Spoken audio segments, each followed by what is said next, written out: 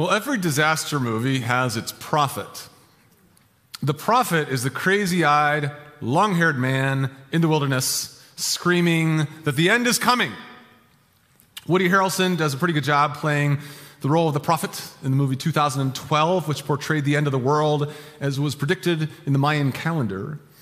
Now, Harrelson was written off as a conspiracy theorist by most until his predictions turned out to be correct in a cataclysmic display of fire erupting from the ground. Of course, by the time his predictions proved to be correct, there was little anybody could do anything. This morning, we're going to start a new series at Rooftop. It's a series about another crazy-eyed, long-haired prophet who predicted the end of the world. The end of his world, at least. During his day, the prophet was also written off by some as a conspiracy theorist. Like most prophets in the Bible, he is ignored and ridiculed, but he is eventually proved to be correct. Although by the time he is proved to be correct, there is little anybody can do about it. I'm talking about the prophet Isaiah. Now, Isaiah was a prophet in the nation of Judah in the 8th century before Jesus. At this time in their history, God's people had become a moral and spiritual disaster movie. God had founded the nation of Israel to be a light to the nations, a chosen people through whom he would demonstrate his power and goodness. Now, Israel had a few good years, but over time they became just another pagan nation. They worshiped idols, they ignored God's moral law, they ignored the poor, they even had a big civil war and split into two nations, the nation of Israel to the north and the nation of Judah to the south, Isaiah's nation. Now God sent them prophets, warning them that if they did not remain true to their covenant with him, the end of their world would come. The people ignored these prophets, so God sent them one more.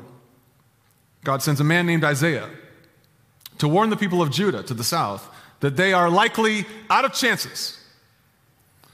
It might be too late to change their ways. The end is coming, and there might be nothing they can do about it. I want to jump into the series this morning, but first I actually want to address a couple of questions about Isaiah or about the series of Isaiah, just to make sure we're all on the same page.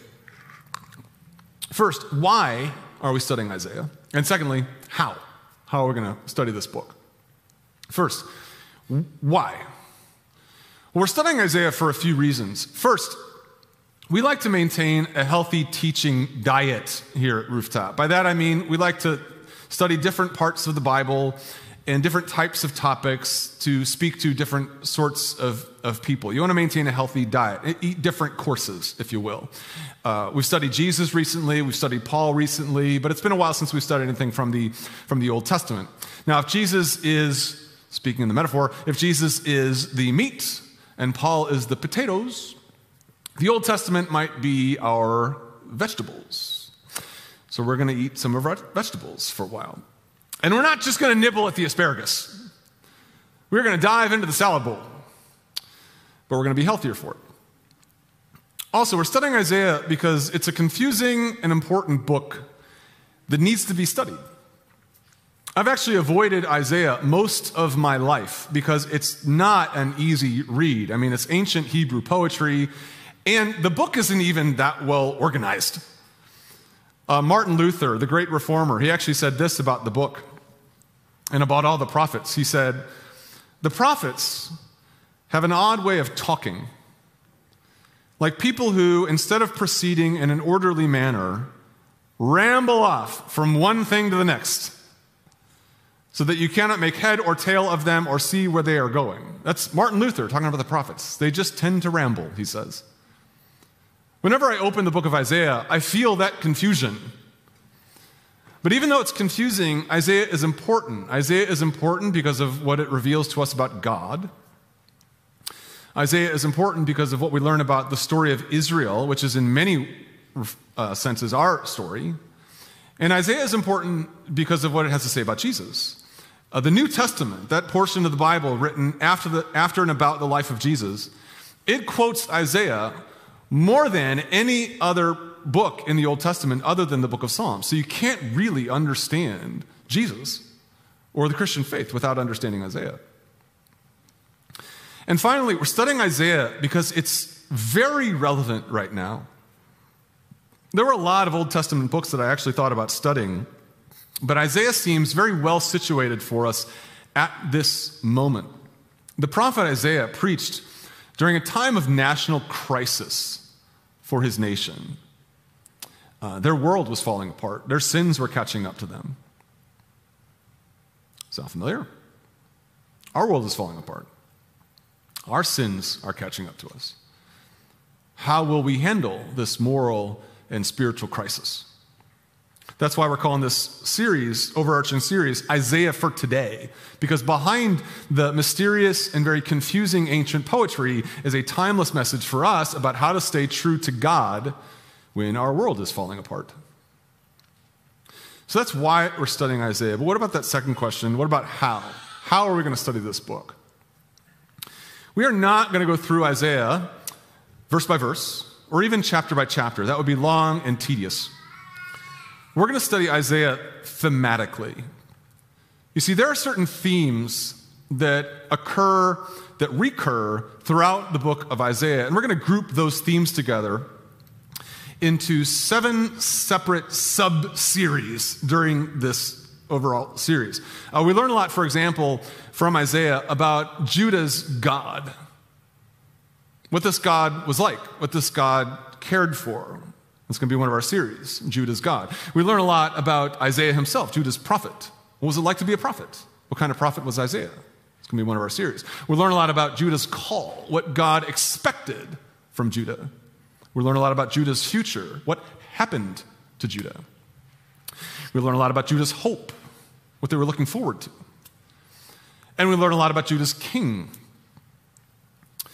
the coming Messiah, who came in the person of Jesus Christ. Some of our favorite messianic prophecies come from the book of Isaiah. We're going to get to those, although you're going to have to wait until the end of the series next summer to get to the messianic prophecies. I know that waiting for 10 months to get to the Messiah might be a long time, but Israel had to wait centuries for the Messiah. We can wait 10 months. Or just read ahead, Isaiah 60 or so. They're there for you. So we're going to study Isaiah topically, but during this, our first series on Isaiah, we're not going to study the king, we're not going to study Judah's God or Judah's future. We're going to focus in on Judah's sins. The whole reason God commissioned Isaiah into ministry was because of what Israel and Judah had become. They'd become deeply corrupt nations deserving of God's wrath, so we can't really understand the book of Isaiah without taking a long, hard look at what these nations had turned into and asking ourselves the question if we're turning into the same. So with no further ado then, let's just jump into the book. We're going to start a few chapters into the book to Isaiah chapter 5. It's a very famous chapter, and it might actually give us a good summary of why God sent this man to confront these people and us. The passage in Isaiah 5 is called the Song of the Vineyard. Let me read it to you. It's Isaiah 5, verses 1 through 7.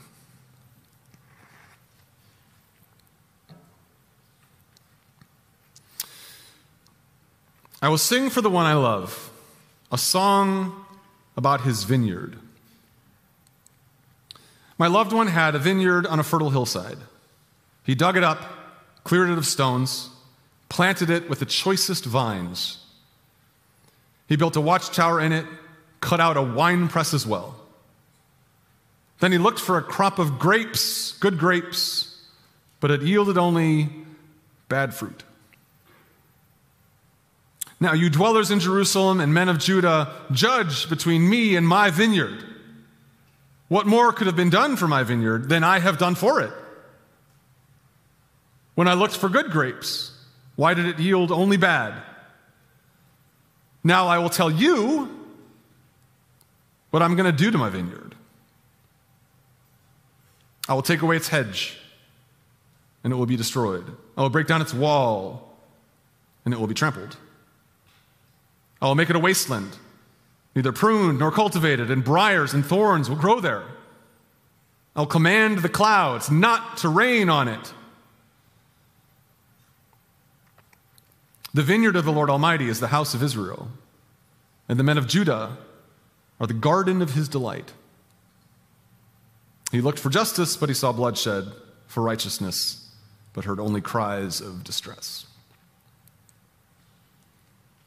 Now, as far as Isaiah goes, this is one of the more famous passages from the book, mostly because Jesus quotes it in one of his most famous parables that we actually studied a couple months ago. The passage is a poem, but it's also a story. It's a story about a man who builds a vineyard. He builds it lovingly, he builds it carefully. He clears it of rocks, he digs up the earth, and he plants choice vines. He builds a wine press, he even builds a tower in which to live and guard, protect his investment. Why does he build this vineyard? He builds it to grow grapes and produce good wine. And he spares no expense, as the man asks, what more could have been done for my vineyard? Nothing. He did everything that a vineyard needs to produce. I like this image of a vineyard because it's one that we can appreciate. You might know this, but Missouri, our beloved state, is a little bit of a wine state. You drive out 30 minutes or so, you're in wine country. You have your choice of wineries. My parents live out in Augusta, towards Augusta on Highway 94, and every time we go out there, we drive by and visit these fantastic wineries out in wine country. Augusta, out in Augusta, Defiance Ridge, Montel, Blumenhof. I've met the people who build and run these wineries, and they are of a different sort. They invest their whole lives into these places. These are not business ventures. These are love affairs. I have a friend named Mark who built and owns a winery down south called Wild Sun. It's a beautiful place. It's got an old mansion, patios, old trees, great wine, great beer. It's cared for by a man with a staff who love what they do. There isn't anything they haven't done to make this winery successful. Mark has told me 3 times the story of how he came to start this winery, and he gets more excited as he tells it every time. That's what Isaiah is describing, a man who loves his vineyard. Now, in Isaiah's story, of course, the winery is not a winery. The prophet spells it out. The vineyard of the Lord Almighty is the nation of Israel. And the people of Judah are the vines he delighted in. So the vineyard is Judah, Israel. The owner is God himself. And God didn't plant Israel as a vine just to make good wine. God established this vineyard to produce good fruit. And in the Bible, fruit is another metaphor. Fruit is a metaphor for righteousness, righteous lives filled with goodness, holiness, self-control, kindness. That's why God established the winery. Not to produce wine, but so that they might have everything they need to live quality lives and be a blessing to the world. That was always the point in God choosing Israel from among the nations so that he could fill them with his righteousness and that they could be a blessing to the world. That was the point in God rescuing Israel from slavery in Egypt so that he could fill them with his righteousness and be a blessing to the world. That was the point for God clearing out the promised land to give Israel the land of Canaan, a land filling with milk and honey, so that he could plant them as vines so that he could fill them with his goodness and be a blessing to the world. As these things go, though, all was not well in the vineyard of Israel. Business was not booming. What happened? The grapes went bad. The prophet writes in verse 2, he looked for a crop of good grapes, but it yielded only bad fruit. You can't make good wine out of bad grapes. Grapes go bad all the time at vineyards. Sometimes it's mold. Sometimes it's pests. Sometimes it's rain, not enough rain, too much rain. Mark tells me all this. Conditions have to be just right for good grapes. If they're not, you get bad grapes, you get bad wine. Not just bad fruit, but terrible fruit. In fact, the original Hebrew for bad fruit here is stink fruit. That's what bad fruit is in the original Hebrew. It's just stink fruit. It's stinky fruit. That's what Isaiah says. He looked for good grapes, but he found only stink fruit. Judah had become a nation of stink fruit. What kind of stink fruit? All kinds of stink fruit.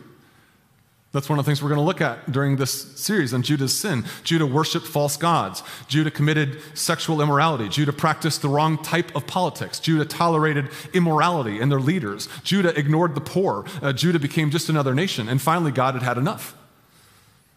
He had been patient with his vineyard. He had nurtured it. He had pruned it. He had warned it, but the Lord of the vineyard had reached his limit. So what was he prepared to do?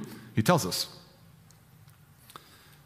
I will take away the vineyard's hedge, and it will be destroyed. I will break down its wall, it will be trampled. I will make it a wasteland, neither pruned nor cultivated. Briars and thorns will grow there. I will command the clouds not to rain on it. Now this seems vindictive. It's going to destroy his own vineyard. Why all the hate? Well, because God had better things in mind for his people. They weren't just a random nation. They were his people with a sacred calling. And sin is serious. You can't just ignore the poor for centuries and expect that God's going to be okay with that. Yes, God is merciful and gracious and forgiving and eager to forgive them, but they didn't even care to be forgiven. So after many centuries, God had had enough. Their sin needed to be judged. That was true for Judah. That was true for Israel. And that's true for us. We are now God's vineyard. The vineyard of Israel has been destroyed, but the church is the new winery. We are to be God's holy people, a light shining on a hill. All of God's expectations for Israel and Judah have been transferred to us, but are we doing any better than they did? Are we any more of an improvement on the Judah of Isaiah's day? Aren't we just as sinful? Aren't we just as immoral? Won't our sins catch up to us? Will God ignore our sin forever? We learn from Isaiah that he won't. We've seen this play out in living color in the media quite recently. Maybe, for example, you've been following the slow descent of Jerry Falwell Jr. Falwell Jr. is the namesake of his father, Jerry Sr., who was a Baptist pastor and political leader. Falwell Sr. lambasted America for its sad moral decline. He started the Moral Majority in the 1980s to help restore America to traditional morality. He founded Liberty University to be an institution of Christian academic learning and moral instruction. Upon the death of Sr.'s life in 2007, he handed the keys of his kingdom to his son and namesake, Jerry Falwell Jr. Jerry Jr. grew the university and used it as a stage upon which to build his own profile, his own political power. He became a friend of the president and was offered a position on the cabinet. Falwell Jr. didn't seem to have his father's moral strictures, though. He is accused, credibly, of using his power to make himself and his friends rich. According to reports, he hired lawyer Michael Cohen to recover lewd photographs that he had taken of his wife. He is on the record as saying very uncharitable things towards groups of people he just doesn't like. He posted a picture recently of himself drinking on his yacht with his zipper unzipped, embracing a young dame. And he and his wife admitted to having a years-long affair with their pool boy. What's perhaps most tragic is that the Liberty University board, handpicked by the Falwells, knew about many of these indiscretions for a long time and continued to excuse them. And even after he was forced to resign from the university, he was given a $10.5 million severance package. Talk about stink fruit. Jerry Falwell Jr.'s sins caught up with him. They always do. What we do in secret will be brought to light. God judged him in the same way he judged Judah. He let his enemies run him over. He let the media get what they needed to humiliate him. As we'll see in Isaiah, oftentimes that's how God judges us. He stops protecting us from our enemies. He stops protecting us from the natural consequences of our own stupid decisions. Our sins will catch up to us too. Our sins will bring us down. You see, before we get all judgy on Jerry Falwell Jr., we should remember what Jesus says about judging others. And what does Jesus say about judging others? Don't. In the same way you judge others, you will be judged, he says. The difference between Jerry Falwell Jr. and us might just be that we're not under the lights. with the media looking to expose our every moral foible. I mean, imagine the news stories if the media got hold of all your most embarrassing moments. We only judge Jerry Falwell to distract ourselves from our own problems because we produce stink fruit too, and we will be judged for it. The New Testament warns about this. In the book of Galatians, for example, the Apostle Paul reminds us that the church is the vineyard of God. We were built to be a light to the world. And if we are not that, we will be snuffed out.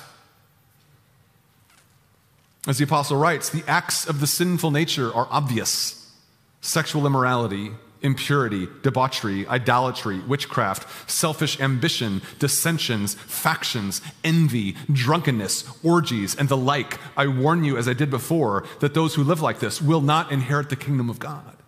Now, you might not have committed all those sins, like orgies and the like, witchcraft, but don't distract yourself by looking at the really heinous ones and forget the other ones in there, like selfishness, envy, factionalism, divisiveness. I sin like that all the time. We all do.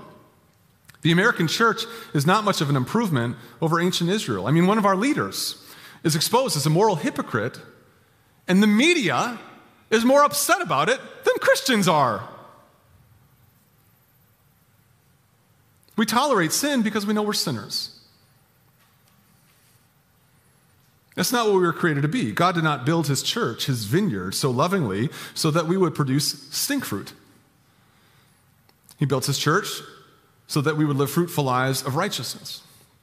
In this same passage, Paul goes on to say, but the fruit of the Spirit is love, joy, peace, patience, kindness, goodness, faithfulness, gentleness, and self-control. Those are the grapes. That's the fruit we are called to grow. Now, is that possible? If the people of Judah and Israel didn't succeed much in producing good fruit, are we going to do any better? Are you going to do any better? Am I going to do any better than them? Well, maybe not by ourselves. But we have hope where Judah and Israel didn't. For example, we have the Holy Spirit of God living inside of us, empowering us to live lives of righteousness. Judah didn't have that. We have the example of Jesus Christ, who modeled for us in perfect illustration the holiness of God. Judah didn't have that. And we have the mercy of God, reminding us that forgiveness is available to all who repent. No matter how much you stink today, you can be forgiven. You can be washed clean of your stench. All you need to be forgiven is to confess your sin, believe in Jesus, and be baptized into his church. That's how we avoid God's judgment. That's how we fulfill our calling as his vineyard. We have what it takes to live fruitful lives: the Spirit, the example of Christ, the mercy of God. And also, we have something else. We have God's promise to not give up on us. We will find in Isaiah that God's judgment on Judah is not final. God always has a plan to continue his work. Even in destroying the vineyard, he has plans to rebuild. And we see those plans throughout Isaiah as well. He destroys the vineyard so that he might rebuild it. In Isaiah chapter 27, the prophet looks forward to a great day in the future when the Lord's vineyard will be restored. The Lord says, on that day I will sing about a fruitful vineyard.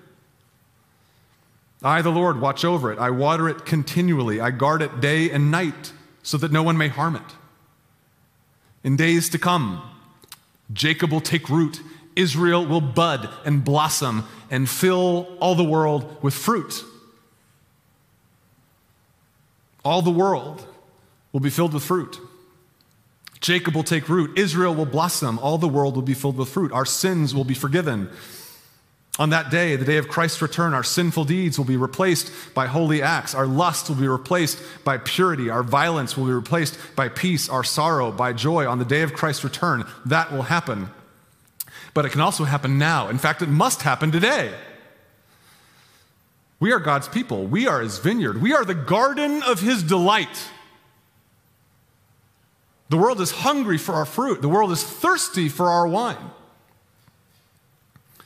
So by the power and the grace of God, let's live the lives God called us as his chosen people to live. Let's live the lives God called us as his chosen people to live before he comes and burns the place down. Because that will happen too.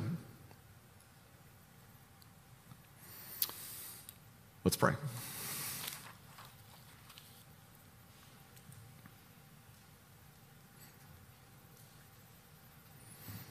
Father, we thank you for the bold, poetic words of prophets who remind us of things that we don't want to hear. That you are a holy, righteous God who created us to be your special people. Not because we're special, but because you are special and because your mission is special. All the earth will burn in a great display of fire from the ground and the sky. Even scientists agree with that all the earth will burn. We're not going to survive. Our sins are going to catch up with us. Our sins of racism, environmental neglect, conflict, hatred, discord, sexual immorality. Our sins are going to catch up with us. And we're going to face your wrath and your punishment. That's going to happen. We see it. We see it in history. We see it happening. Our sins are catching up with us. But there is a way out of this. It's by your forgiveness. It's by the power of your Spirit. As we jump into our study on the book of Isaiah, help us see ourselves in these people. Help us hear Isaiah's words as they heard them. Whatever you tear down in the world, you tear down so that you can rebuild. Even as you tear down our lives, we pray that you rebuild them. By the power of your Holy Spirit, help us live lives of purity and goodness. Help us repent of our sin so that we can be the light shining on a hill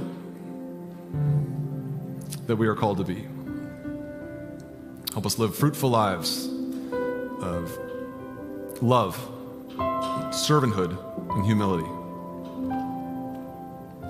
Thank you for this morning and this opportunity to learn from your word. Bless our study. Bless our lives. Give us open ears, open eyes, and open hearts, and open minds. I pray these things in the name of your Son, Jesus Christ, and by the power of your Holy Spirit. Amen. And we also want to close this morning by praying together the words of the Apostles' Creed. Do this on the first week of every month. Words that will appear on the screen behind me for those of you who need them. I believe in God, the Father Almighty, creator of heaven and earth, and in Jesus Christ, his only Son, our Lord, who was conceived of the Holy Spirit, born of the Virgin Mary, suffered under Pontius Pilate, was crucified, died, and was buried. He descended into hell. On the third day, he rose again from the dead. He ascended into heaven and sits at the right hand of God the Father Almighty, from whence he will come to judge the living and the dead. I believe in the Holy Spirit, the Holy Catholic Church, the communion of saints, the forgiveness of sins, the resurrection of the body, and the life everlasting.